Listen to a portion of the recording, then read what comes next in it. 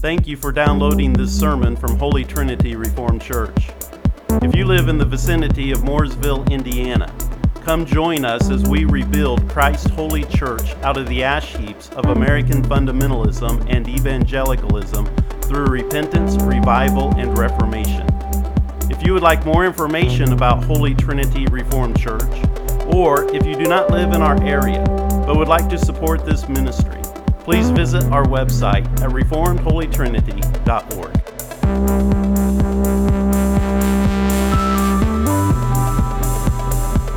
Turn to 2 Peter chapter 3 this morning.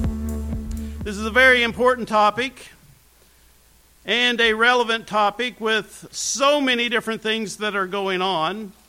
Not only is it relevant in our season of Advent, but it is relevant with so many different things that is plaguing us in the church and Western civilization. So I'm going to ask this morning that you listen closely and quickly, because I'm going to have to try to speak quickly and also force myself to stick to my notes.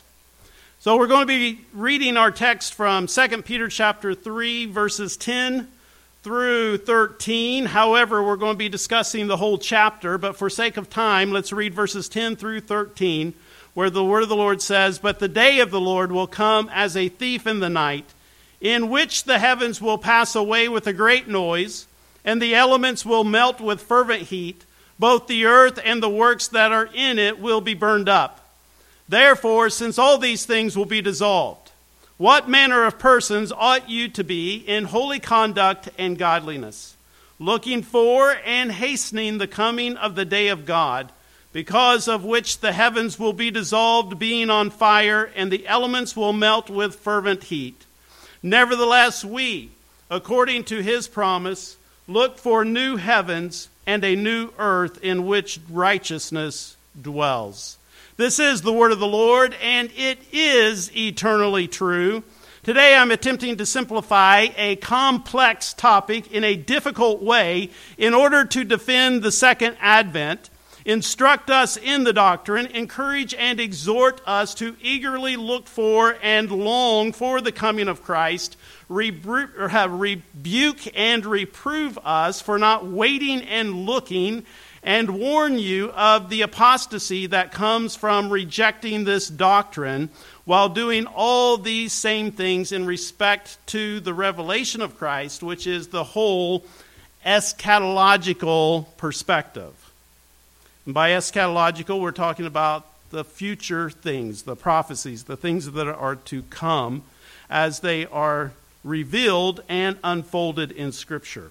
But I am focusing this morning on the second advent because a rejection of the literal, physical, and bodily advent of Jesus Christ, whether the first or the second,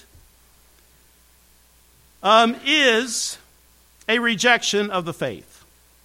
So, to reject the literal, physical, and bodily second advent of Jesus Christ and the literal, physical, bodily resurrection of the just to everlasting life and the unjust to eternal damnation ultimately ends up in the rejection of the faith in practice and profession. I've come to understand that apostasy begins here. It begins with Advent, both in the first Advent and the second Advent, which is why last week I spoke to you about the three comings of Christ. And by three comings, I mean three categories of comings. And these categories are the comings associated with his first advent, his spiritual advent, and his second advent. And we refer to the first and the second because we believe that they are literal, physical, bodily comings, all of which together make up the revelation of Jesus Christ. And yet within those groupings, there are many comings within those three groupings. As the Baptist pastor and theologian of the 18th century, John Gill, wrote in his systematic theology, The Body of Divinity, he wrote this, and listen closely. He says, "There have been various appearances of Christ already, many in human form before his incarnation, as a presage and pledge of it, but his principal appearance, and what may be called his first appearance and coming, was at his incarnation. There were several appearances of him to his disciples after his resurrection, and to Stephen and to the Apostle Paul after his ascension. And there was a coming of him in his kingdom and power sometime after, to take vengeance on the Jewish nation for their rejection of him and the persecution of his followers. There is now an appearance of Christ in heaven as the advocate of his people, and there is a spiritual appearance of him at conversion and in after visits with his love and communion with him. And in the latter day there will be a great appearance of Christ in a spiritual manner, or a coming of him by the infusion of his Spirit upon his people, when his spiritual reign will take place, elsewhere treated of in his systematic theology. But he goes on to say, after which will be the personal appearance of Christ to reign in a still more glorious manner. Hence his appearance and kingdom are joined together when he shall judge both the quick and the dead, and this will be attended with great glory, and is called his glorious appearing, and in distinction from his first coming and appearance at his incarnation, it is called the second. So I prefaced this statement before that long, lengthy quote with, I have come to understand that apostasy begins here with the rejection of the Advent. Or I could say the rejection of Advent. Because the Apostle John wrote in the 4th chapter of his first epistle, Beloved, do not believe every spirit, but test the spirits, whether they are of God, because many false prophets have gone out into the world. By this you know the Spirit of God. Every spirit that confesses that Jesus Christ has come in the flesh is of God. And every spirit that does not confess that Jesus Christ has come in the flesh is not of God. And this is the spirit of Antichrist, which you have heard was coming and is now already in the world. To deny the literal, physical, and bodily revelation of Jesus as the Christ is Antichrist. I am not sure why that's so difficult to understand in our day and time, because if your definition of spiritual is non-literal, then it is atheistic and Antichrist, which is to deny God. And I'm not talking about the use of non-literal language. I'm talking about spiritualizing things to where they're not true. Jesus, who was God, the second person of the Trinity, the Word, the Son, was literally manifested in the flesh, literally spoke words to express literal truths, although he many times used symbolic, illustrative, allegorical, even used word imagery and figurative language to convey these literal truths. The book of Revelation uses imagery and symbols to express literal truths and literal events. And the Bible is full of this type of language, just as we commonly use figurative language today. Now, not understanding these things has led to a lot of confusion in the modern church, and this confusion is getting worse. Just when we thought it could not get any worse, with dispensationalism throughout the 1900s, along comes hyper-preterism. By the way, if there is ever a hyper attached to anything, or if a hyper should be attached to it, avoid it like the plague. The prefix hyper is a dead giveaway that something is wrong.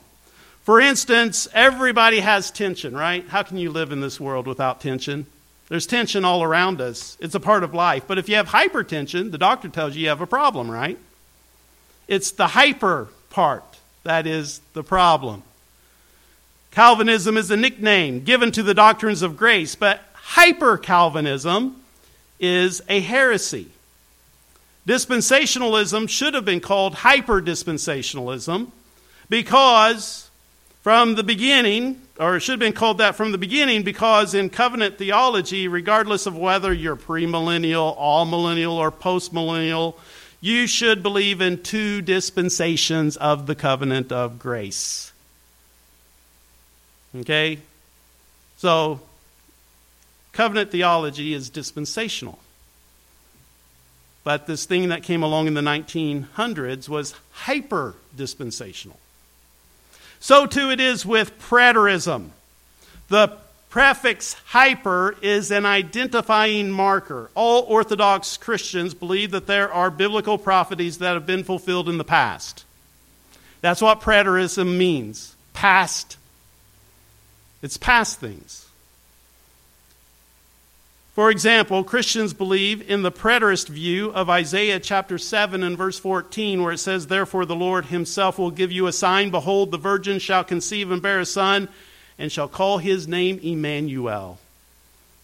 We believe that that has already happened. It's past. In Matthew chapter 1, the birth of Jesus Christ was as follows. And it says that she was found a child, Joseph being her just man, or being her husband, being a just man, not wanting to make her a public example, was minded to put her away secretly. But while he thought about these things, behold, an angel of the Lord appeared to him in a dream, saying, "Joseph, son of David, do not be afraid to take to you Mary your wife, for that which is conceived in her is of the Holy Spirit, and she shall bring forth a son. And you shall call his name Jesus, for he will save his people from their sins." So all this was done that it might be fulfilled, which was spoken by the Lord through the prophet, saying, "Behold, the virgin shall be with child and bear a son, and they shall call his name Emmanuel," which is translated God with us. Just because there are other prophecies in Isaiah that have been fulfilled in the past does not mean that all the prophecies in Isaiah have been fulfilled. An example of prophecy still yet unfulfilled in Isaiah is Isaiah 26 and verse 19, where it says, "Your dead shall live. Together with my dead body they shall rise. Awake and sing, you who dwell in dust. For your dew is like the dew of herbs, and the earth shall cast out her dead." Not fulfilled. Hyperpreterism is the heretical eschatological doctrine that all things have been fulfilled. They believe and they claim, and of course, there's always all kinds of different explainers and explanations, but they believe all things are fulfilled. The consummation has already occurred, meaning there is no future resurrection, judgment, advent of Christ, etc. The next problem, though, is that whenever these things are said to be in the past, they have to be idealized, or spiritualized, because they become nonsense. You all know. You can go down here to the grave, and you know that the dead are still in the graves, right? So it becomes nonsense. So what do you have to do? Then you have to start idealizing it, spiritualizing it, in order to try to make sense out of nonsense. It becomes nonsense, though, in time and space, so that it must be made non-literal, so that not only do they claim these things have already happened, but that they did not actually happen. So what you end up with is a belief that all biblical prophecy in the revelation of Jesus Christ is already past, but it really didn't happen because it was just spiritual or symbolic of some mystical truth that is not true because it didn't happen in time and space. In the end, it is atheistic determinism and fatalism. Or we could also say it's Gnosticism in reverse. If hyperpreterism is true, then Jesus is no longer with us, because in Matthew chapter 28 and verse 20, he says that he will be with us until the end of the age, or the end of the world, depending upon your translation. And hyperpreterism says that the end of the world, the end of the age has already happened. So Jesus isn't with us. He is no longer with us in evangelism for the salvation of sinners. And if he's not with us anymore in the Great Commission, then how are we to be saved? If hyperpreterism is true, then we should not observe the Lord's Supper because we are told to remember his death until he comes. Therefore, we should no longer baptize since we are to be baptized into his death. If hyperpreterism is true, then it means that all Christians who were alive in AD 70 were taken. If hyperpreterism is true, then it means that death will never go away. That it will continue forever. We are never delivered from the wages of sin. And if we're not ever delivered from the wages of sin, can we say that we are going to receive the gift of God, which is eternal life in Christ Jesus? As a matter of fact, if hyperpreterism is true, then nothing in the New Testament is for us because it was given to the church until the end of the age, when Christ would return. It is the manual for the church in what the church should do until all things are fulfilled. Therefore, the only thing left for Christians to know, according to preterism, is that, or hyperpreterism, is that everything is past and we are stuck in some kind of a matrix here in the physical realm until we are freed into some mystical, spiritual realm of nothingness. Therefore, Jesus did not come back to reconcile the world to God. Now, my purpose this morning is not to confuse the topic with a lot of terms that many are unfamiliar with, but there will be occasions where it's unavoidable. So if you have any questions, please don't hesitate to get with me at a later time. What we are dealing with here is the subject of eschatology, and eschatology is basically defined as future things yet to come. Some have attempted to define this word as a branch of theology concerned with the final events in the history of the world, such as death, the end of the world, or the ultimate destiny of mankind. But the problem with that is that it is extremely reductionist. For example, in Genesis chapter 3, in verse 15, we find the first eschatological statement concerning the coming of Christ in the Bible. It is a statement about a future thing from that time. It was prophesied 6,000 years ago, basically, and fulfilled 2,000 years ago, and is continually being realized until it shall be fully accomplished and perfected in the second advent, or sometimes called the consummation of all things. So in Genesis chapter 3 and verse 15, along with all the other Old Testament prophecies of the first advent, they are all eschatological, even though some of them are past. Even though some of them were fulfilled in Christ's first coming. And although fulfilled, they are still relevant because they are part of a total package called the revelation of Christ. These are not disconnected things. The whole of the revelation of Jesus Christ is all together. It is one package.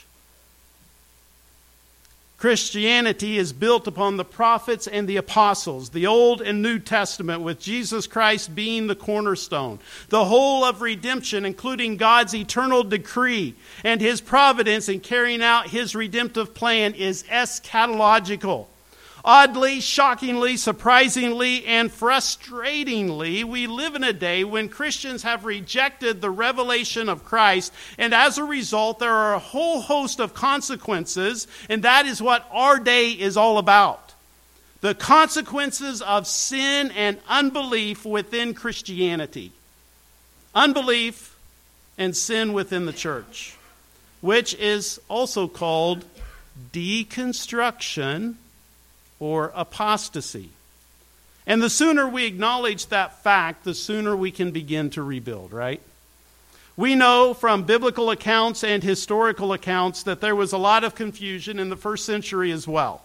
Just like today, there was ignorance, misunderstanding, and deception in their day. Paul and Peter both speak to ignorance, both ignorance in the lack of knowledge and ignorance that arises from a lack of understanding of knowledge, which gives rise to deception. In Romans chapter 11, verse 25, Paul says, "For I do not desire, brethren, that you should be ignorant of this mystery, In 1 Corinthians 10:1, he says, "Moreover, brethren, I would not that you should be ignorant." In 1 Corinthians 12:1, he says, concerning spiritual gifts, "I would not have you ignorant." Here in our text, Peter says in verse 5, "For this they are willingly ignorant of," or some translations say, "For this they willfully forget."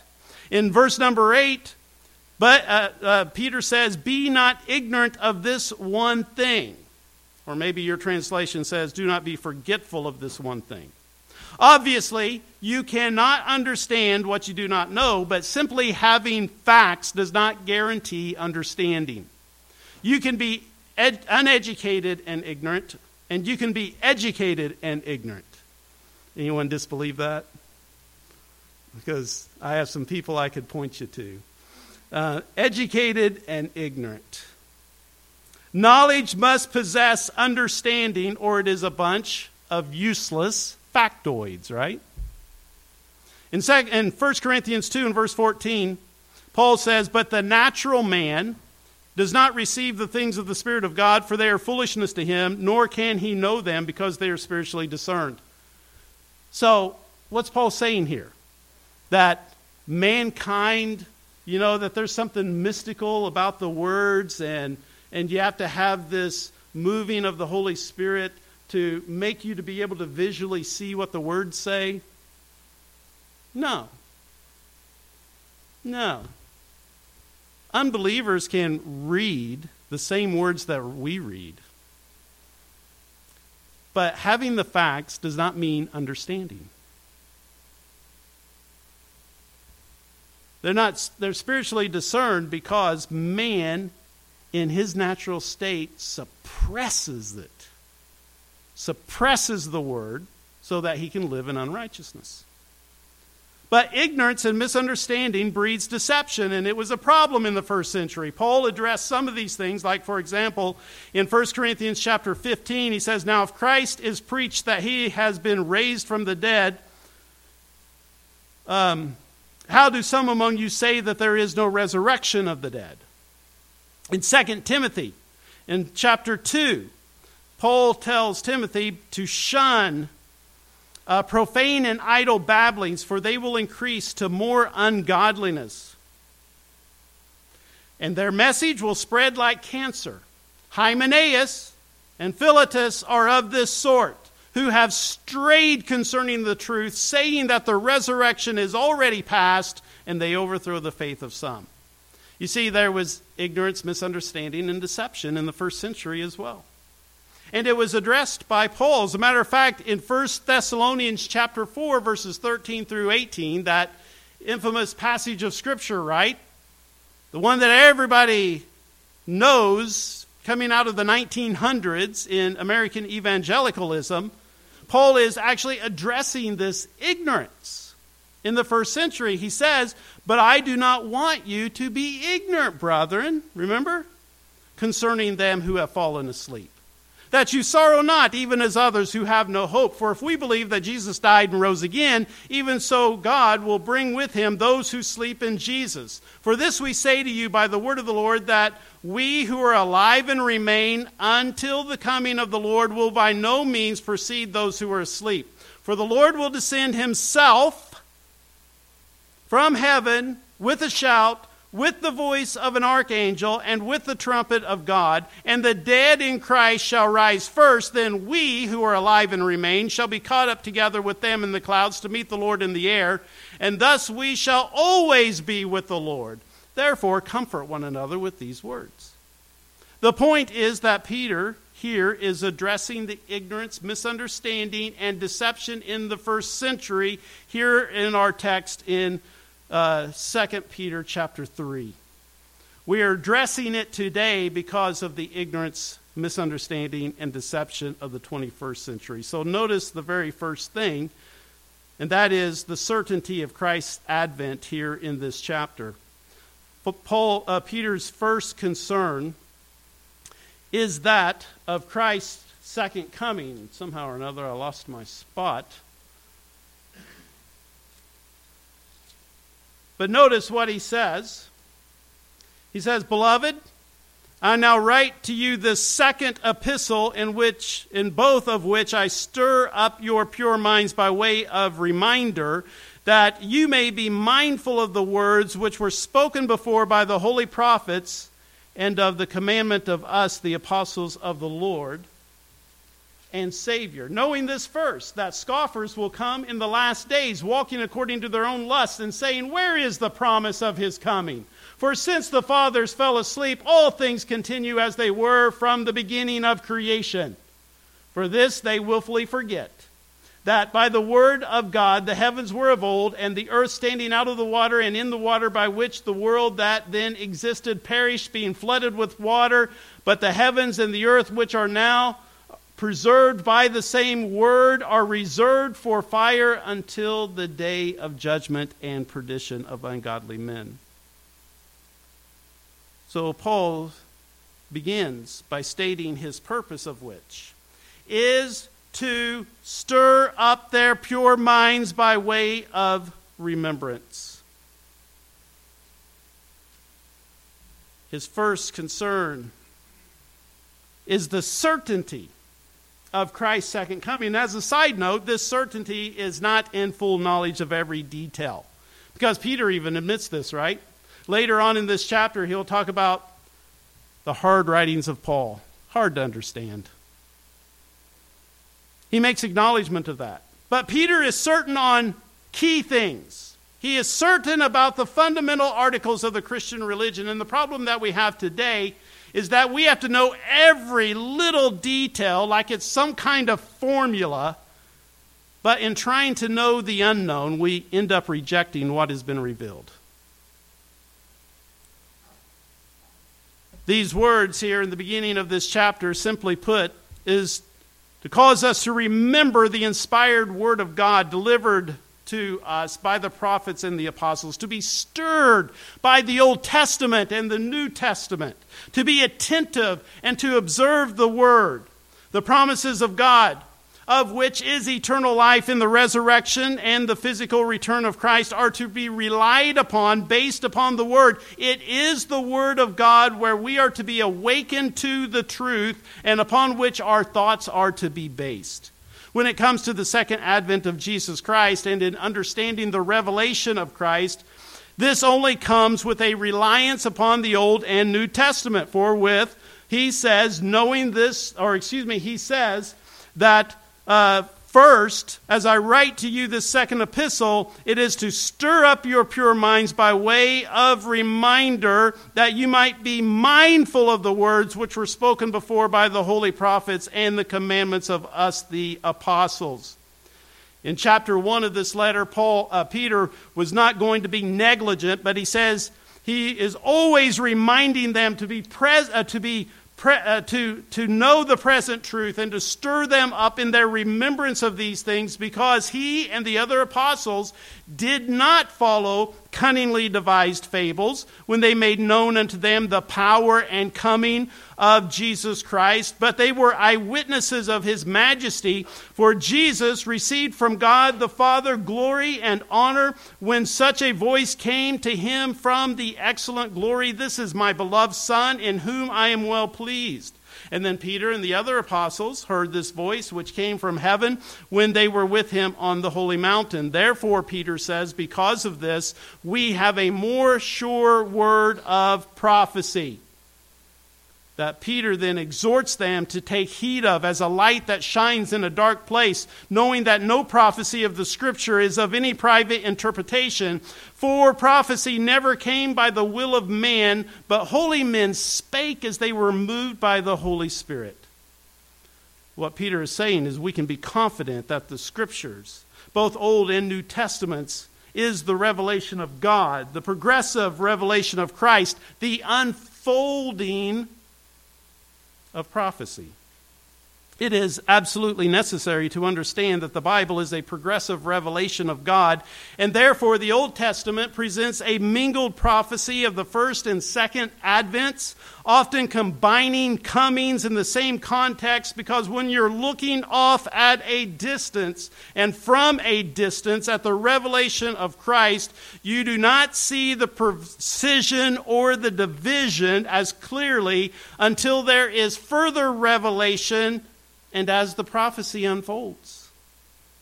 The writer of Hebrews describes the law as a shadow of good things to come. In Colossians chapter 2, Paul describes the law as a shadow of good things to come, with Christ being the substance.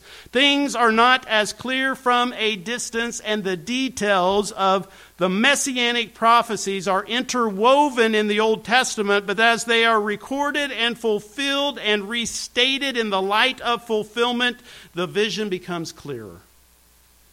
For example, in Isaiah chapter 61, in verse number 1, it begins, "The Spirit of the Lord is upon me, because the Lord has anointed me to preach good tidings to the poor. He has sent me to heal the brokenhearted, to proclaim liberty to the captives, and the opening of the prison to them who are bound, to proclaim the acceptable year of the Lord and the day of vengeance of our God." And it continues.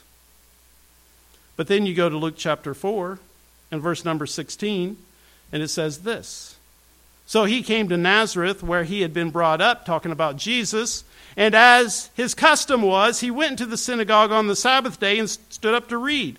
And he was handed the book of the prophet Isaiah. And when he had opened the book, he found the place where it was written, 'The Spirit of the Lord is upon me, because he has anointed me to preach the gospel to the poor. He has sent me to heal the brokenhearted, to proclaim liberty to the captives and the recovery of sight to the blind, to set at liberty those who are oppressed, to proclaim the year of the Lord.'" And then he closed the book in mid-sentence and gave it back to the attendant and sat down. And the eyes of all who were in the synagogue were fixed on him, and he began to say, "Today this scripture was fulfilled in your hearing."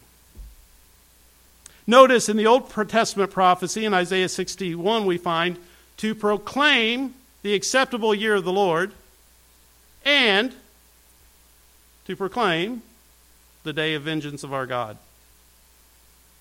That day of vengeance of our God is not included in the portion of Isaiah that is being stated as being fulfilled in Christ's first advent. So the question is this simply a summary or a minimalist statement by Jesus? Or was it not referenced in the fulfillment of the first advent for a reason? Well, if you read 2 Corinthians chapter 1, Paul says, "We are bound to thank God always for you, brethren, as it is fitting, because your faith grows exceedingly, and the love of every one of you all abounds towards each other, so that we ourselves boast of you among the churches of God for your patience and faith in all your persecutions and tribulations." And notice this present time after Christ's advent is referred to as tribulations. "That you endure, which is manifest evident of the righteous judgment of God, that you may be counted worthy of the kingdom of God, for which you also suffer, since it is a righteous thing with God to repay with tribulation those who trouble you, and to give you who are troubled rest with us, and to give you who are troubled rest with us when the Lord Jesus is revealed from heaven with his mighty angels." Obviously, he's talking about a future time, right? From his time period, when he's writing this, when he is speaking this, he's talking about a future time. And he says, "Rest with us when the Lord Jesus is revealed from heaven with his mighty angels in flaming fire, taking vengeance." See, the first advent, to proclaim the acceptable year of the Lord. The second advent, vengeance. In Isaiah chapter 61, it's all together. But in the New Testament, they're identified. They're separated. And then, It says this, in flaming fire, taking vengeance on those who do not know not God and those who do not obey the gospel of our Lord Jesus Christ. These shall be punished with everlasting destruction from the presence of the Lord and from the glory of his power when he comes in that day. And notice it's referred to as the day, a day of the Lord, not year of the Lord, to be glorified in his saints and to be admired among all those who believe, because our testimony among you was believed. So the vengeance part of the Advent, or the revelation of Jesus Christ, was not directly stated in the first advent because it belongs to a different and distant advent from the first. Jesus said in his first advent he did not come to condemn the world. He stated that he did not come to judge the world, but he came to save the world. That's the first advent.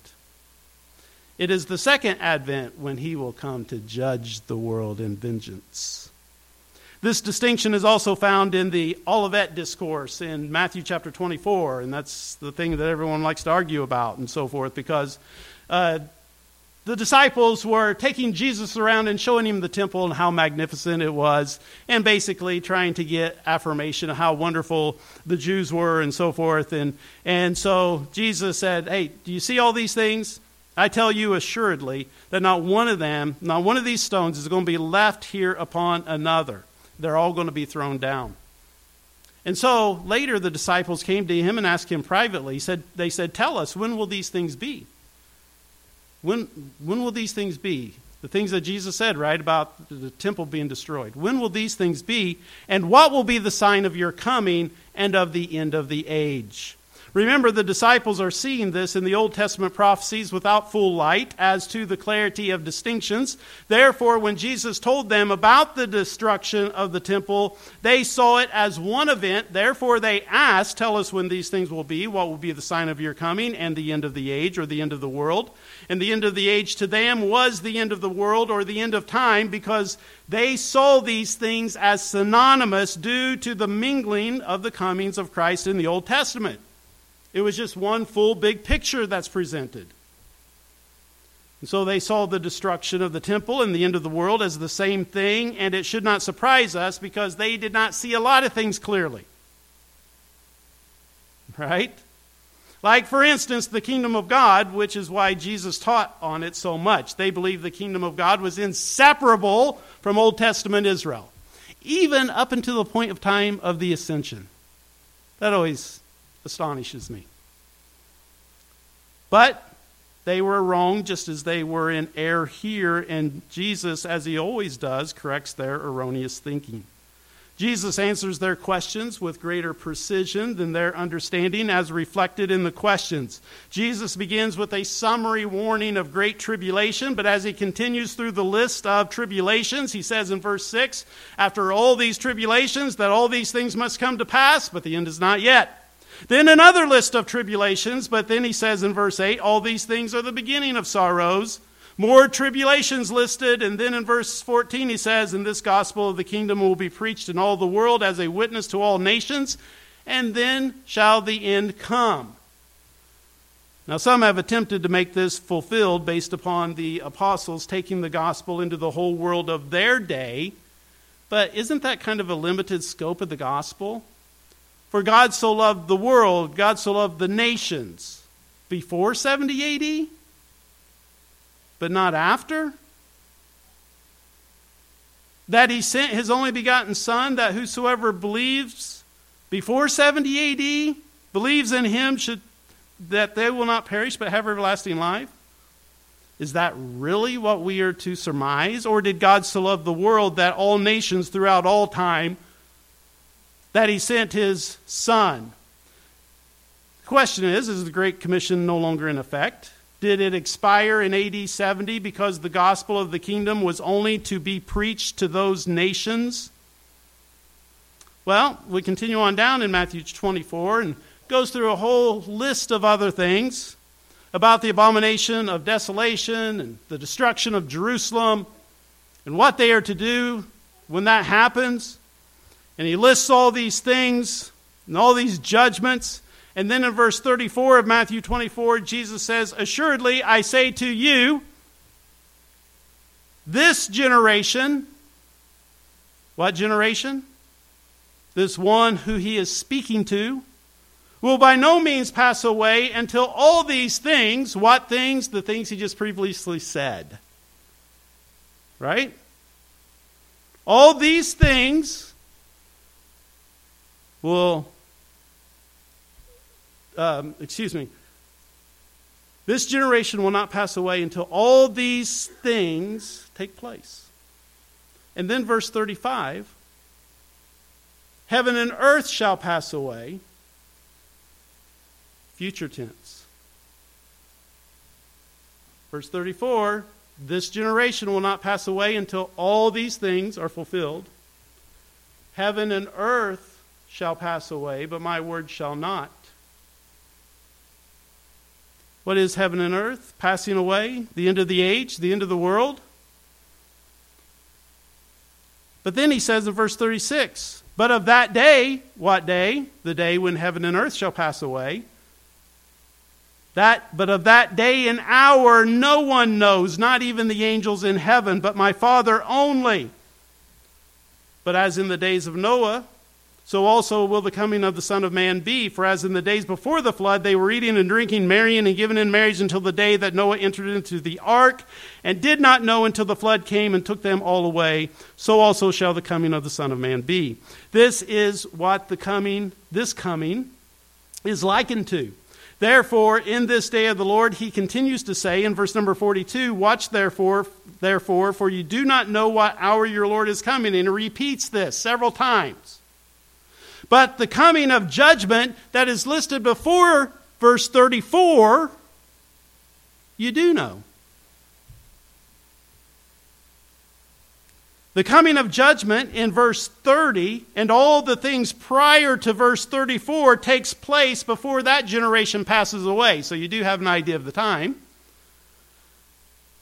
But it can also be identified by the abomination of desolation, as when you see the armies basically compass Jerusalem. When you see the abomination of desolation in verse 15, and that specific time of tribulation also has signs in the heavens, even the sign of the Son of Man in heaven, to announce the coming judgment upon Jerusalem. Therefore, the coming of verse 30 that is connected with the destruction of Jerusalem can be known, while the coming associated with heaven and earth passing away cannot be known. This coming that is associated with heaven and earth passing away is likened unto Noah, which brings us back to our text. In verse number 3, notice what Peter says, knowing this first, that scoffers will come in the last days, walking according to their own lusts, and saying, where is the promise of his coming? For since the fathers fell asleep, all things continue as they were from the beginning. For this they willingly forget, that by the word of God the heavens were of old, and the earth standing out of the water and in the world, and in the water, by which the world that then existed perished, being flooded with water. But the heavens and the earth, which are now preserved by the same word, are reserved for fire until the day of judgment and perdition of ungodly men. Peter is predicting scoffers or skeptics who will, because of the lapsing time of Christ's return, that they will become unbelievers. You see, they'll say this world has continued on for so many years and Christ has not returned, so they'll start to make fun of it. They'll start to make fun of those who actually believe in the physical and bodily return of Jesus Christ. But Peter points out that there is something that they are forgetting. And what they are forgetting is that by the word of God, the heavens were of old. Or as Jesus said in Matthew 24, heaven and earth shall pass away, but my word shall not pass away. And just like Jesus, Peter then proceeds to use the flood of Noah as an example of the day of the Lord when Jesus shall return to the earth, not just in the clouds of judgment against Jerusalem, but return to earth for judgment against all ungodly men, to physically rule and reign, not in the old heavens and earth, but in a new heaven and earth. The present heavens and earth are preserved by the word of God, but they are also reserved. by this same word for the judgment of the nations, and not just on the one Jewish nation. And then notice Peter encourages the saints not to forget this one thing. In verse number 8, but beloved, do not forget this one thing, that with the Lord 1 day is as 1,000 years, and 1,000 years is 1 day. The Lord is not slack concerning his promise, as some men count slackness, but is long-suffering toward us, not willing that any should perish, but that all should come to repentance. Do not forget this one thing, Peter says. What is this one thing? I'll put it in my own words here. It's the gospel. The long-suffering of Jesus Christ. Do not forget the gospel in your eschatological position, that the Lord is gracious, long-suffering, and patient. His long-suffering is not because he's unfaithful, it's not because he's a slacker, but because he is long-suffering for the salvation of sinners. God so loved the world. Time means nothing to God. 1,000 years in his sight is just like yesterday.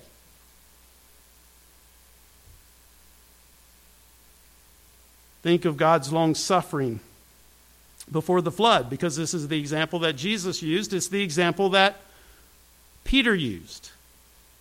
Think of God's long-suffering before the flood. And why did he suffer long? To save 8 souls.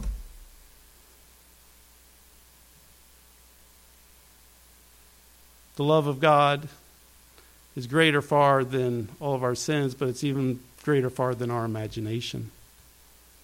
That God would endure with much long suffering from the fall till the flood, where the thought of man's heart was evil continually. Exceedingly wicked, the Bible says. But he endured with long suffering to save 8 souls.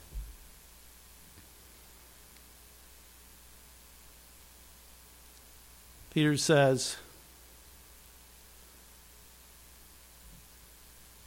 consider the long suffering of God, how he waited in the days of Noah while the ark was a preparing, wherein a few, that is 8 souls, were saved by water.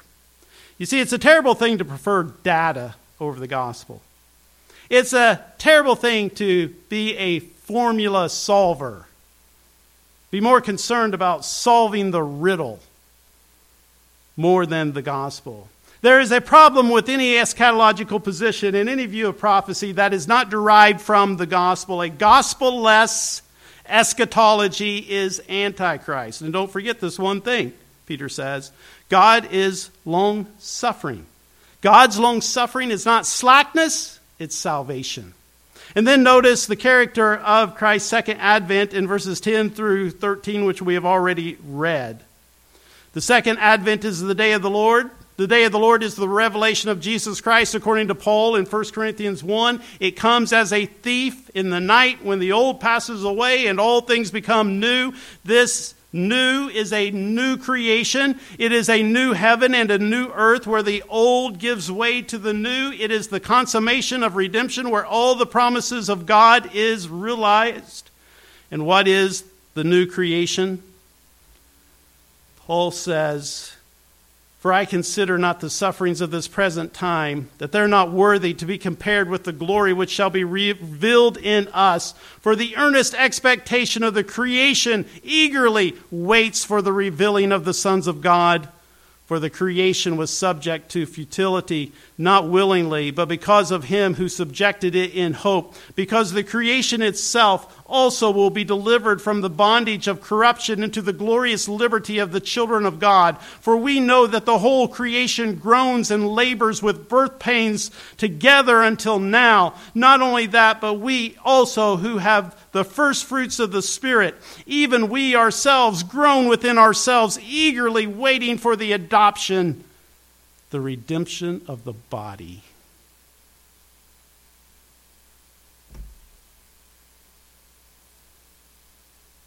Paul says it this way in the book of Philippians, that many walk, of whom I have told you often, and now tell you even weeping, that they are enemies of the cross of Christ, whose end is destruction, whose God is their belly, and whose glory is in their shame, who set their mind on earthly things. For our citizenship is in heaven, from which we also eagerly wait for the Savior, the Lord Jesus Christ, who will transform our lowly body, that it might be conformed to his glorious body, according to the working by which he is able even to subdue all things to himself. Therefore, Peter says, since all these things will be dissolved, and it's going to give way to new heaven and a new earth, what kind of persons ought we to be in holy conduct and godliness, looking for and hastening the coming of the day of God? And that's how he ends this chapter, with a charge. The charge to the saints about Christ's advent, his second advent. You see, this charge is what our eschatological hope is to produce. It's the whole purpose for God revealing this information to us. And of course, many are not satisfied. It's not enough information. We want to know more. We want to know this. We want to know that. But what was the purpose for which God gave us this information? In revealing to us the hope of the revelation of Jesus Christ in his first advent, his spiritual advent, and his second advent. Notice what he says in verse 14, therefore, beloved, looking forward to these things, be diligent to be found by him in peace, without spot and blameless, and consider that the long-suffering of our Lord is salvation, as also our beloved brother Paul, according to the wisdom given to him, has written to you, as also in all his epistles, speaking in them of these things, in which are some things hard to understand, which untaught and unstable people twist to their own destruction, as they also do the rest of the Scriptures. You therefore, beloved, since you know this beforehand, beware lest you also fall from your own steadfastness, being led away with the error of the wicked, but grow in the grace and knowledge of our Lord and Savior Jesus Christ. Yes, eschatology is difficult and hard to understand.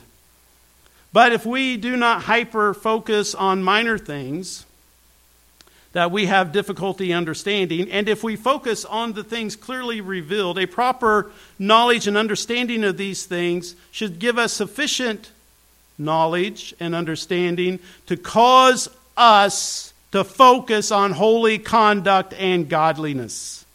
It should cause us to be diligent so that we are found by Christ at his coming in peace, without spot and blameless. It should cause us to be steadfast and growing in the grace and knowledge of our Lord and Savior Jesus Christ. And if eschatology is not doing that, there's something wrong with the eschatology. If we are hyper-focused on trying to twist the Scriptures to make it fit every little whim, every little question, every little preference, every little fad, every little trend, or if we seek to form the Scripture, or if we seek to form the Scripture with such a clarity and precision in our own mind that the Lord did not intend, it will result in our own destruction, causing us to fall away from our own steadfastness and being led away with the error of the wicked, which is unbelief that results in deconstruction rather than faithful practice. See, we also must remember that the Scripture, the revelation of Jesus Christ, is a revealing, it's an unfolding, but only that which God intends for us to know. The secret things belong to the Lord our God, but those things which are revealed belong to us and to our children forever, that we may do all the words of this law. The secret things belong to the Lord. Only those things revealed belong to us. Peter is declaring the things that are revealed for us, and that they were given so that we might do, so that we might believe and walk in godliness. The eschatological things were revealed to us to cause us to have a reverent fear, to persuade us to live in faith and obedience. And Paul, writing to Titus, says, "For the grace of God that brings salvation has appeared to all men, teaching us that, denying ungodliness and worldly lusts, we should live soberly, righteously, and godly in this present age, looking for the blessed hope and glorious appearing of our great God and Savior Jesus Christ, who gave himself for us, that he might redeem us from every lawless deed and purify for himself his own special people, zealous of good works. Speak these things, exhort, and rebuke with all authority. Let no one despise you." Father, we pray that we would rest entirely and completely upon your word, not fearing being despised, but that we would proclaim boldly your word faithfully, as you have revealed it unto us by your prophets and your apostles.